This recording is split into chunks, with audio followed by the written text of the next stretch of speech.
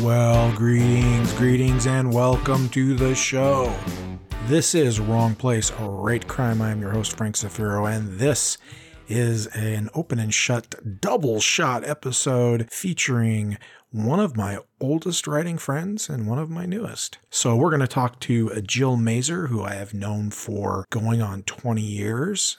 She's edited a lot of my work. I've returned the favor, and she's just been a companion in this writing journey that I've been on, and I on hers. And so I wanted to get her on the show. And so we're going to chat about her eclectic writing career and some other things that she's into that I won't spoil for you. On the flip side of the coin, I was at an event recently and met Jamie Lee Fry, who happens to live almost in the same town that I do here in Central Oregon.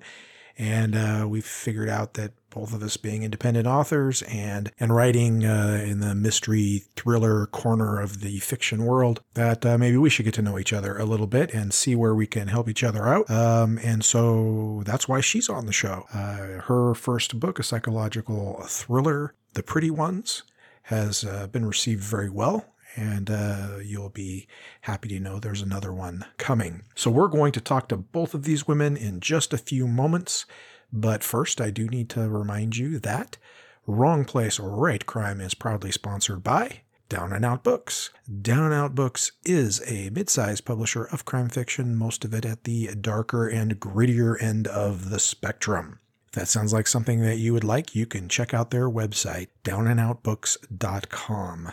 That's downandoutbooks, all spelled out, .com. Down and Out Books, take the journey with us. And if you're a frequent listener to this show, you know that the series that I created and edit and sometimes contribute to, A Grifter Song, is published by Down and Out Books. Most recently, the episode number 26, Ghost Image by Kat Richardson, came out at the first of the month here in May of 2022. And in 1 week, the 27th episode, Low White Plain by Paul J. Garth, will be out. And this one is a dark one, folks, and extremely well written with a very unique voice, and I think you will dig it. So it's already available for pre-order, but definitely check that out. All right, well, let us turn to our guests. As I mentioned before, first up is Jill Mazur, my longtime friend, who is a very critical editor, has a good eye, and has a lot of interesting things going on in her life that I think you will find interesting as well. Let's talk to Jill. Well, hey, Jill, welcome to the show. Thank you, Frank. It's a pleasure to be here. So you are one of these guests that I have on every once in a while who sort of fits the mold of crime fiction author and sort of doesn't. So maybe you could share with listeners exactly why in some ways you do fit the crime fiction mold and in some ways you're in a different mold entirely. Well, I started writing a romance. I thought it would be a great way to break into the writing market. And I found out very quickly that I don't fit into the mold of writing in a formula. And most romances are written in a formula. So I immediately started breaking rules, and publishers didn't want to touch anything that I wrote. So I took a step back and took some writing classes, and I think I met you through one of them, or met you through another student. Boy, that's a good question. Now that you say it, I'm trying to remember. I mean, I know we met in like some of the old writing forums. I think maybe we came across. Perhaps it was a forum then. Yeah, I don't know how. I mean, we made a connection though. Yeah, we were both writing short stories, and I mean, did we end up getting in the? No, that was later. That we got into the same anthology. Jill, right. I actually don't know. So, it's a pretty old friend when you can't even remember how exactly you met. Right. But before you even get into that, you did have a romance published called Red Passion. I did, but it's not technically, it's not a traditional technical romance. It's more of a romantic intrigue because I didn't follow the rules. And first of all, it's set in Moscow, which is, probably not a great place to set a romance right now, but it was intriguing to me because I had been there and I thought it was a really kind of romantic place. And I thought it was different. I didn't read any other romances that were set in Moscow, so I thought I had a leg up there. But it just didn't fit the formula of a romance. It wasn't exactly what a romance publisher wants.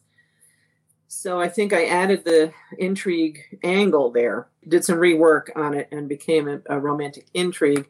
And the publisher that did publish it is in Australia, or was in Australia. They have since gone out of business. But I started taking other classes that publisher offered, including a horror class. And I think from there, I got into the crime fiction because one of my main characters in my horror novel is a cop. And you're talking about Concerto Diavolo? Yes, Concerto Diavolo, which is an unpublished horror novel. But, there were 2 other romances in there too. Yeah. And neither one of those fit the formula either. I'm not a formulaic writer. I write what I like to write, and that's probably why my stuff isn't widely known. But I am not afraid of trying new things. So I think from Concerto Diavolo, I started taking some elements and twisting them into short stories that were more crime than horror. And also, I was transcribing as a full-time job. And I was an independent contractor for a company whose main customer at the time was a social services organization. I won't name the state or the organization. And from the case studies that I would listen to through my transcription, I got lots of ideas for crime fiction. So I was able to take a situation I heard and fictionalize it. Of course, no names are used or locations or anything. Nothing is the same. But I was able to develop some crime fiction from real life stories. And I guess that's where a lot of crime fiction writers do get their information, get their work, they get their material. And the bulk of what you wrote in those days were shorter stories and even short some stories, yes. Even some flash fiction. You got on the flash fiction train for a while there. I had good success with flash fiction. My very first 50-word flash fiction became a finalist in the Derringers. Yeah, that is an award that I mention frequently on this show. I was so excited when I was a finalist. First, it was my first shot at flash fiction. 50 words is very difficult to write. Mm-hmm. Very tight. And, I think that's why I write lots of different things, is because each one is a challenge. And once I've fulfilled a challenge, I want to move on to something else. Was that Flight School? Was that the one that Flight School, yes. Was the one that, Yeah. So we're already up to, you've written non-traditional romance or romantic intrigue. Right. You got the horror novel, one of which was Concerto Diavolo, which I can't believe that's still unpublished given all of the editorial notes I've sent you over the years on that one. That one should be in print. Then you haven't submitted it anywhere in a long time but from that I've developed several short stories which have been published. And some of those are crime fiction, which is the third category. And then you also you're a musician, and and so Concerto Diavolo does have a lot of musical references in it. I mean, the title alone, and you play violin, right? Violin, and I took up violin later in life. I had played French horn when I was young, and put that down somewhere in college. And never picked it up again, or didn't pick it up again. And after so many years, I decided I really missed music in my life and the people who play music. So I decided to try something completely different. Here again is I already played French horn, so let me do something else. And I took up the violin. And that's where this devil came from. The violin is a very, very difficult instrument to learn to play as an adult. And I did it, though. I learned, and I got myself into a community orchestra or two, and I play it, and I still play it. And though through the people I met while playing the violin, I met some French horn players, and I realized just how much I missed playing French horn. So I restarted that, and I'm playing horn more than violin now. and I'm enjoying it so much. Well, as someone whose bio describes himself as a tortured guitarist, I have to say I very much am impressed with folks that have that kind of musical ability. Music is tough for me, that's for sure, but I do love it. As long as we're being eclectic here, and I think that's a very fair word given how many different pursuits we're up to at this point. In the writing arena, you also write local history there in southern New Jersey, right? Yes. I've always been interested in history, but always as a layperson. I'm not an historian like you. You have a degree in history, but I find it fascinating, and I never knew that my area of South Jersey, or a lot of, I guess most of South Jersey, has a very rich history. The earliest settlements are late 1600s, and I live in a town that was incorporated in 1695. And there's history all around me, and I really never knew it. So once I started looking around and finding out things, I got involved with my local historical society. And from there, at the same time, I was talking to a friend who wrote some romance, I think. This woman lives in upstate New York, around where I used to live in Buffalo. She lives a little bit closer to Niagara Falls. And she was telling me about a book she was working on that's a pictorial history. And I got excited about that because it wasn't big, dense tomes of history. It was nice, bite-sized pieces of history accompanied by photographs, which most people find fascinating to look at. Especially in history books. Yes. So I found out as much as I could from the publisher. They were interested in my subject matter. And I live in a very tiny town in southern New Jersey, and there's no market for the kind of book that this publisher publishes. But I got a little creative and, again, broke the rules. And instead of writing about a town, this is Arcadia Publishing. Instead of writing about one single town, I decided to write about a lot of towns which had a common thread, which was the White Horse Pike. This ties back to my horror novel, believe it or not, or my horror writing, because the Jersey Devil is a popular horror figure, if you will, in southern New Jersey. And I had been doing a little bit of research on him for a short story, and I found a very, very well-documented series of sightings of the Jersey Devil in around 1920. And what he did was hopped up the White Horse Pike from where he lives in the Pine Barrens. And I mean, police officers and nurses and mayors had all seen what they called the Jersey Devil in this very short period of time, all along the White Horse Pike. So this all ties together. And the first history book I wrote was the White Horse Pike. And then, of course, if you're from South Jersey, if you have the White Horse Pike, you have to have the Black Horse Pike. So I wrote the Black Horse Pike as well. Initially, they were footpaths from the Lenni Lenape Indians. And then Native Americans, and as the Europeans started settling and bringing their vehicles, and as vehicles got more powerful and faster, the road needed to be widened and straightened out.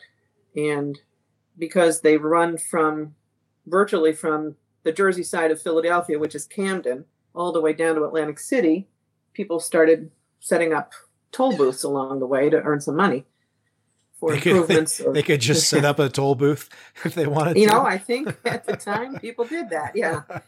And so it was at one point the White Horse Turnpike and the Black Horse Turnpike, or actually the Black Horse one was, they were originally named for their origin and terminus. And the Black Horse Pike ended at that time in Blackwood Town. So it was the Blackwood Town Turnpike. And these names got very unwieldy after a while.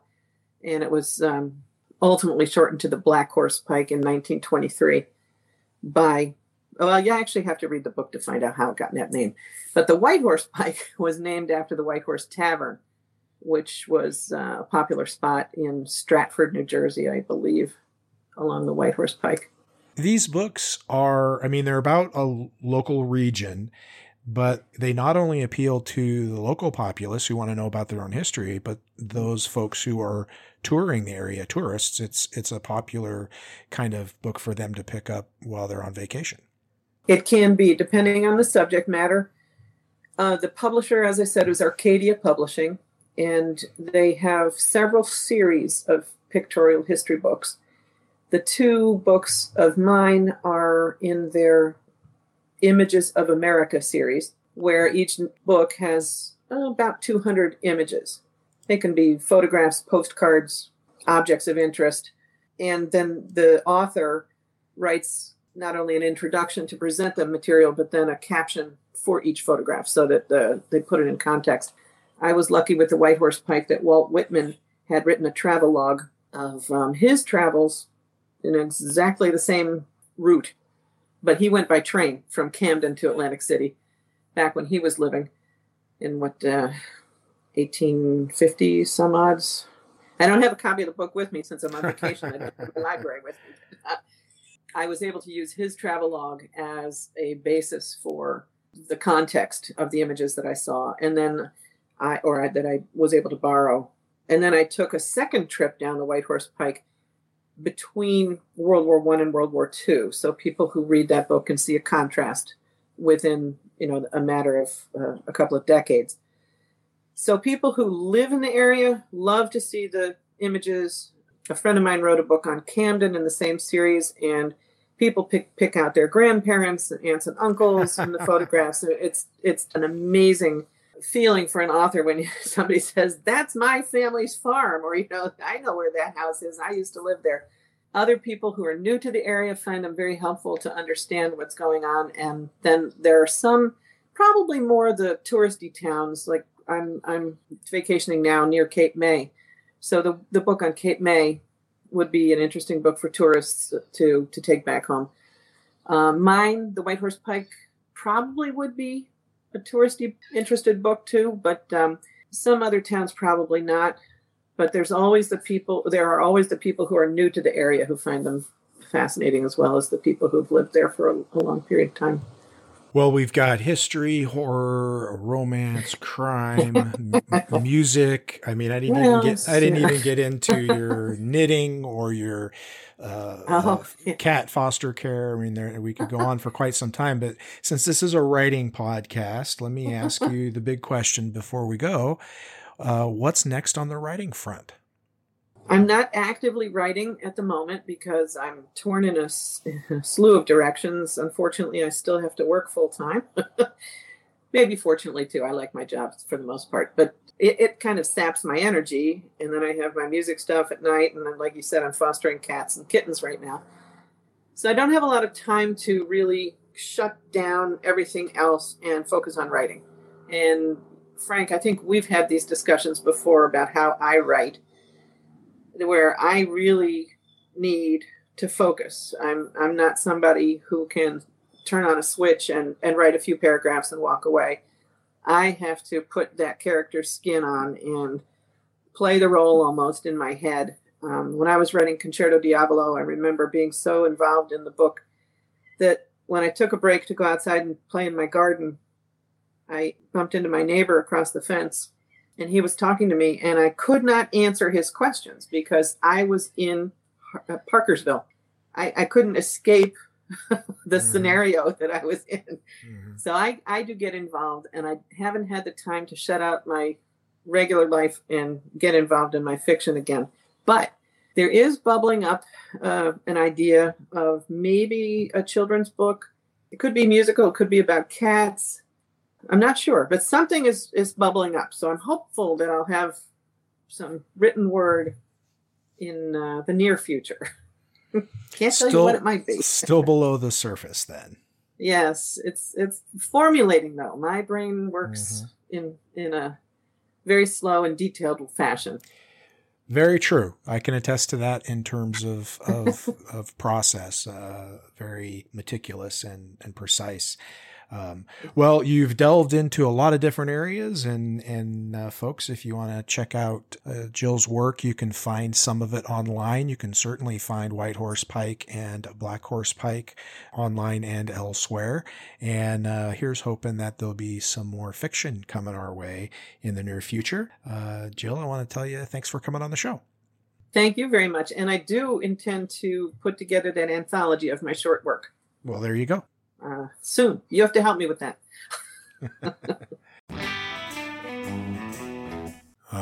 right, folks, there you go. My good friend Jill Mazur.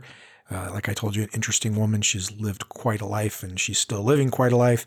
I caught her when she was down the shore on vacation, and it is my hope that she will follow through on that promise to put all of her short stories into a collection.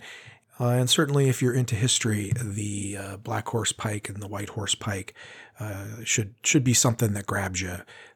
All right, well, let us move now to the second guest of the episode. And if Jill Mazur is one of my oldest writing friends, Jamie Lee Frye is, as I mentioned, one of my newest. Located here in Bend, Oregon, just up the road from Wrong Place, Right Crime headquarters in Redmond, Oregon. Jamie is an independent author, a debut novelist, whose first book, The Pretty Ones, has done very well critically and commercially. She also delves into a couple other aspects of the independent publishing field, and I'll let her explain what those are. Let's listen to my interview with Jamie Lee Frye. Well, hey, Jamie, welcome to the show.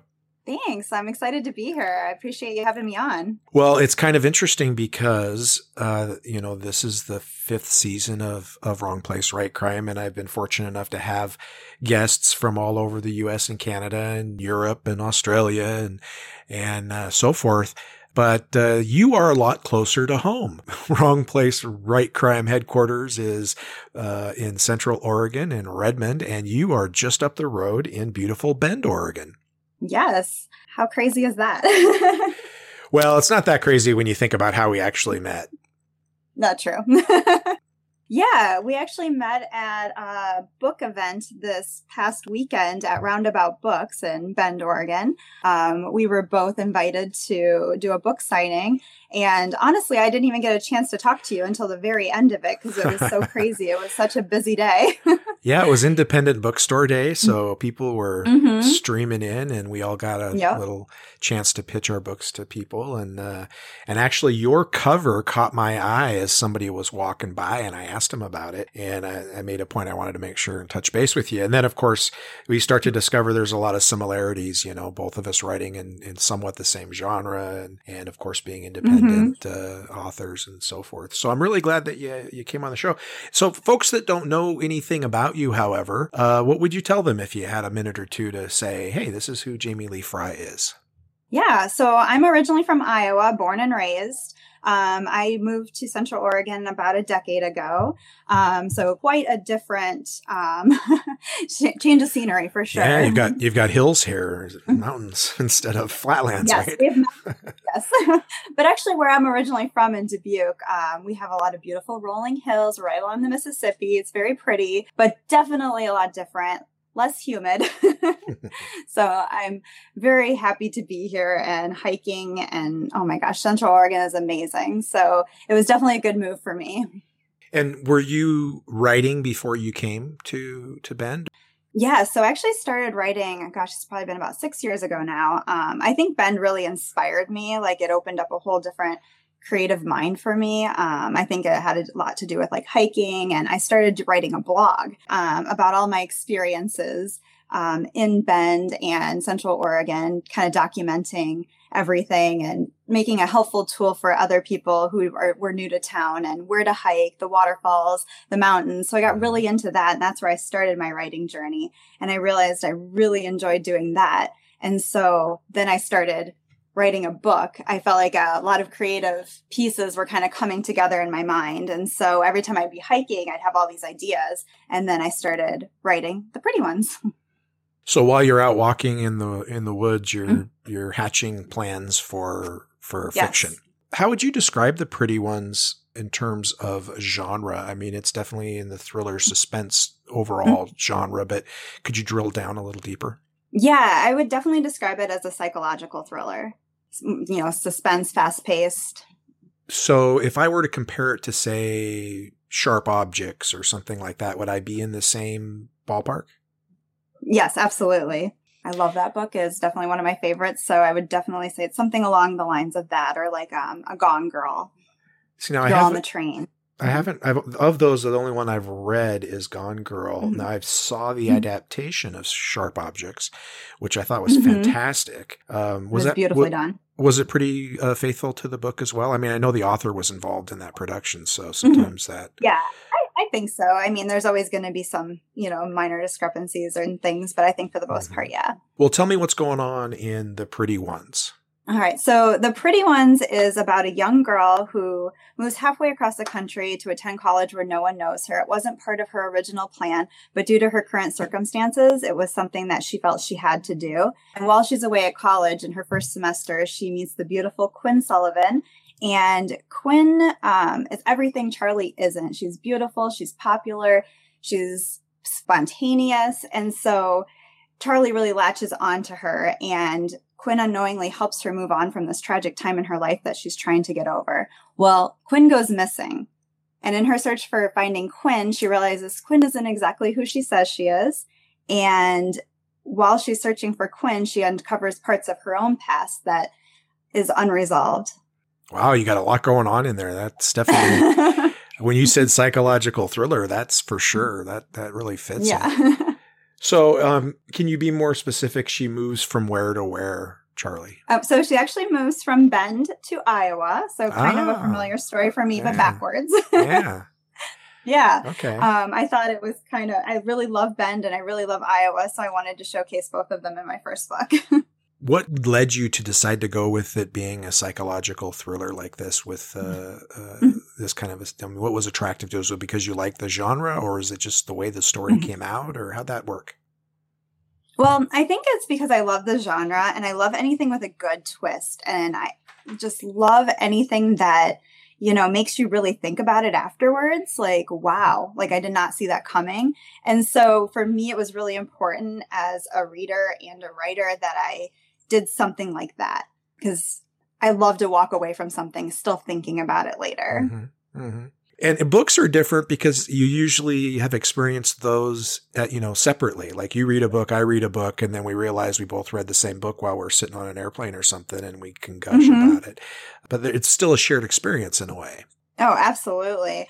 And like I said, it's exciting to be able to talk about it afterwards and, and see if you guys are on the same page about what actually happened, and it's kind of funny sometimes when you think you thought of everything and then somebody brings something else up and you're like, oh my gosh, that's probably why this happened. Or did you find it difficult to write a book knowing that a pretty key element of books like that, is the twist or twists, plural?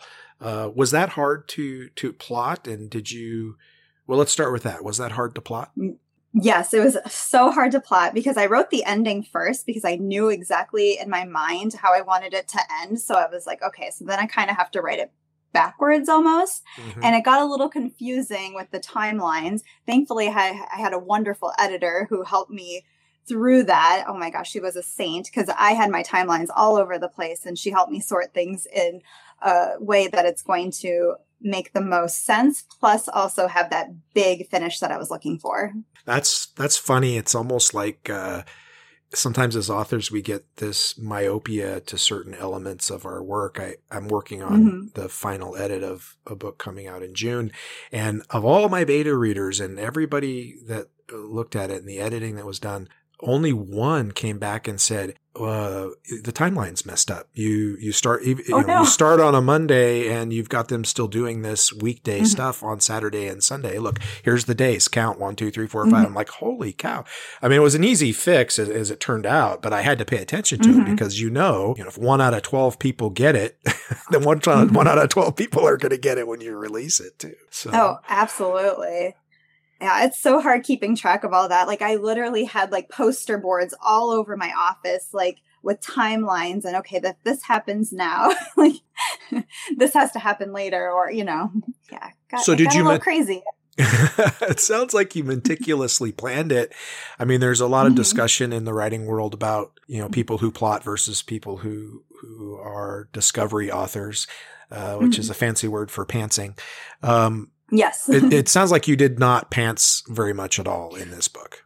Well, I think I would say I started off as a pantser and then I had to turn into a plotter because once I got all my ideas down, then it was like, okay, now they have to go in a certain order. So now I really have to take what I have and kind of almost like reverse outline, put everything, like I said, on poster boards and, lines going from here to there. And then it turned into a definite like outline at that point. I've heard people in recent years as they discuss this plotter versus pantser sort of discussion, those on the plotting side say everybody plots. If you're a pantser, your first draft that's your first outline. That's all it is. And you're just going about it differently. And so, but it sounds like once you had created the construct and the guidelines and the rules of the universe that you were in, then you had to find a way to make your ideas work within your own rule set. Yes, absolutely. Like I said, it kind of got to be a little maddening, but, thankfully I had an amazing editor. Even after I turned it back in, she's like, well, that timeline still doesn't match up. You have to move this, So. Did anything surprise you? I mean, did you, even though you were plotting it and planning, was there ever a moment where something happened that you didn't expect? Oh, absolutely. Like, all of a sudden there's a new character or something, like that I just didn't think about or, just started happening as I'm typing. It's like, whoa, that's different. I didn't plan for that, and I just went with it and it worked. So I always wonder if that's the muse whispering in your ear, just so quiet that you can barely hear it, Yep, exactly. It's like you think you want to do something, but your fingers and whatever else is going on is telling you something else. You mentioned on your website that The Pretty Ones was an Amazon best-selling new release. So obviously people are reading this book. Yeah, it's actually done surprisingly well. I'm very grateful for everyone who gave me a chance, a debut author, especially with self-publishing, I couldn't believe, when I'm starting to see like The Pretty Ones ranking on the charts and in my categories. Well, and it obviously is not going to be a one-off because you've got another book coming out this fall. Yes, I've got The Liars Club coming out this fall. It's in the editing process. I should have a release date within the next month or so. So be on the lookout for that. And without any spoilers, what's it about in general? What's the general thrust of this new book? Yeah, so it's about a couple of guys who unknowingly get mixed up in a club that they can't get out of without paying for it in loyalty and secrets. Another psychological book. Yes, another psychological thriller. I can't give away too much more because I'm still working on the editing, so things can change. Sure. Well, and you'll have a cover reveal soon as well, I believe. Yes. In July, at the end of July, I'm hoping to have a cover reveal. So I'm working with the same cover designer that did The Pretty Ones, and she is absolutely fantastic. Her name is Miss Nat Mac on Instagram. You should go check her out. Does phenomenal work. Yeah, The Pretty Ones is a great cover. It's very evocative of exactly the story that you've described. Yeah, thank you. I'm really pleased with it. Well, aside from being an author, you've got a couple other things on your website that caught my eye. In particular, it says that you do some mentoring and some marketing. Now, are those part of the same thing or are those two separate things? They're two separate things. So I mentor on the side. I pretty much help new authors, especially in the self-publishing world, kind of navigate all of the ins and outs of self-publishing. I do offer a free indie author publishing plan if you sign up for my newsletter. So that kind of helps you get started. It's all based on my journey. And so I really enjoy talking to aspiring authors and helping them create their path. Right now, I'm currently mentoring 2 authors. I talk to them once a week and about an hour to 30 minutes to an hour every week and see what their progress is and what they need help with. It's been really fun and really fulfilling. And then the marketing part, is it something completely different or along the same lines? Yeah, so it's a little kind of blurs a little bit because a lot of the people I'm mentoring, I hope to help them with the marketing side of things eventually, but I'm also free to help other authors who really don't enjoy the marketing side. I took a liking to it. I really enjoy creating ads and promoting on Instagram and Facebook. So I offer a service where I will create pretty much just promo images for you to use if that's not your jam, if you don't enjoy doing that, I would love to help you with that. Well, both the idea of mentoring newer authors who are entering the independent publishing realm and certainly helping with the marketing, both of those would tend to kind of professionalize independent publishing, which I think is important. I think there's still, for some people, a stigma attached to independent publishing, and the way that gets removed is through professional behavior on the part of independent authors. Yeah, absolutely. I agree 100% with that, because I think that as an indie author, we need to be putting out quality work. Just because we're not traditionally published doesn't mean that, we can skip steps. We still need to go through the editing process, the cover design process, the marketing process, and put out our best work that we possibly can. So if I can help a new author do that, then I'm doing my part. Well, I think that's great. Before we get going, I wanted to ask you, you did say on your website that you enjoy documenting life with your camera. So is that a way of saying you like to take pictures, or that you're a photographer? No, I absolutely love taking pictures. I've literally been taking photographs since I could hold a camera. I probably should have been a photographer. Maybe in my next life I will be. But I just love documenting everything. It's a way of keeping all of my memories together. I'm one of those people who used to have an insane amount of photo albums. And yeah, so I just absolutely love taking photographs. Well, it also says that you enjoy stand-up paddleboarding, kayaking, baking, and consuming large amounts of coffee. I would say you found probably the best place in the country to do all of those things here in Central Oregon. Oh, I agree with you. I couldn't ask for a better place to be. Well, folks, the book is The Pretty Ones. It is a psychological thriller from debut author Jamie Lee Frye. And if you dig it, you won't have to wait very long for another one. You just wait till October and you'll have a new one from Jamie.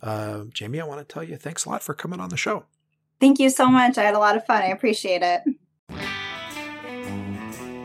All right, folks, there you go. Jamie Lee Frye, a very energetic woman. And I really enjoyed my conversation with her. So check out her novel or her services if you're looking for some coaching or some marketing help. Speaking of marketing, quick Zafiro update for you. The Ride Along came out on the 6th of May, so a few weeks ago. That is the 5th Charlie 316 book, and this is a novel that really tackles the issue of contemporary policing head-on and in a balanced fashion. A police officer and a police reformer who spend a graveyard shift in the close confines of a patrol car, 10 hours sitting in the same car together. You got to talk at some point, right? And that's what happens in this book. So I think if you read it, you're going to find things that you agree with no matter where you are on the political spectrum. And you're going to find some things that make you mad no matter where you are on the political spectrum. So if that interests you, please give it a try. All right, I want to thank both Jill and Jamie for coming on the show. I really enjoyed interviewing both of them. Likewise, thanks to Down Out Books for sponsoring the show. And most of all, thank you, the listener, for being here yet again. Here we are in season 5. I've really appreciated you accompanying me on this journey, both the writing journey and the podcasting journey, and looking forward to the next few episodes to close out the season.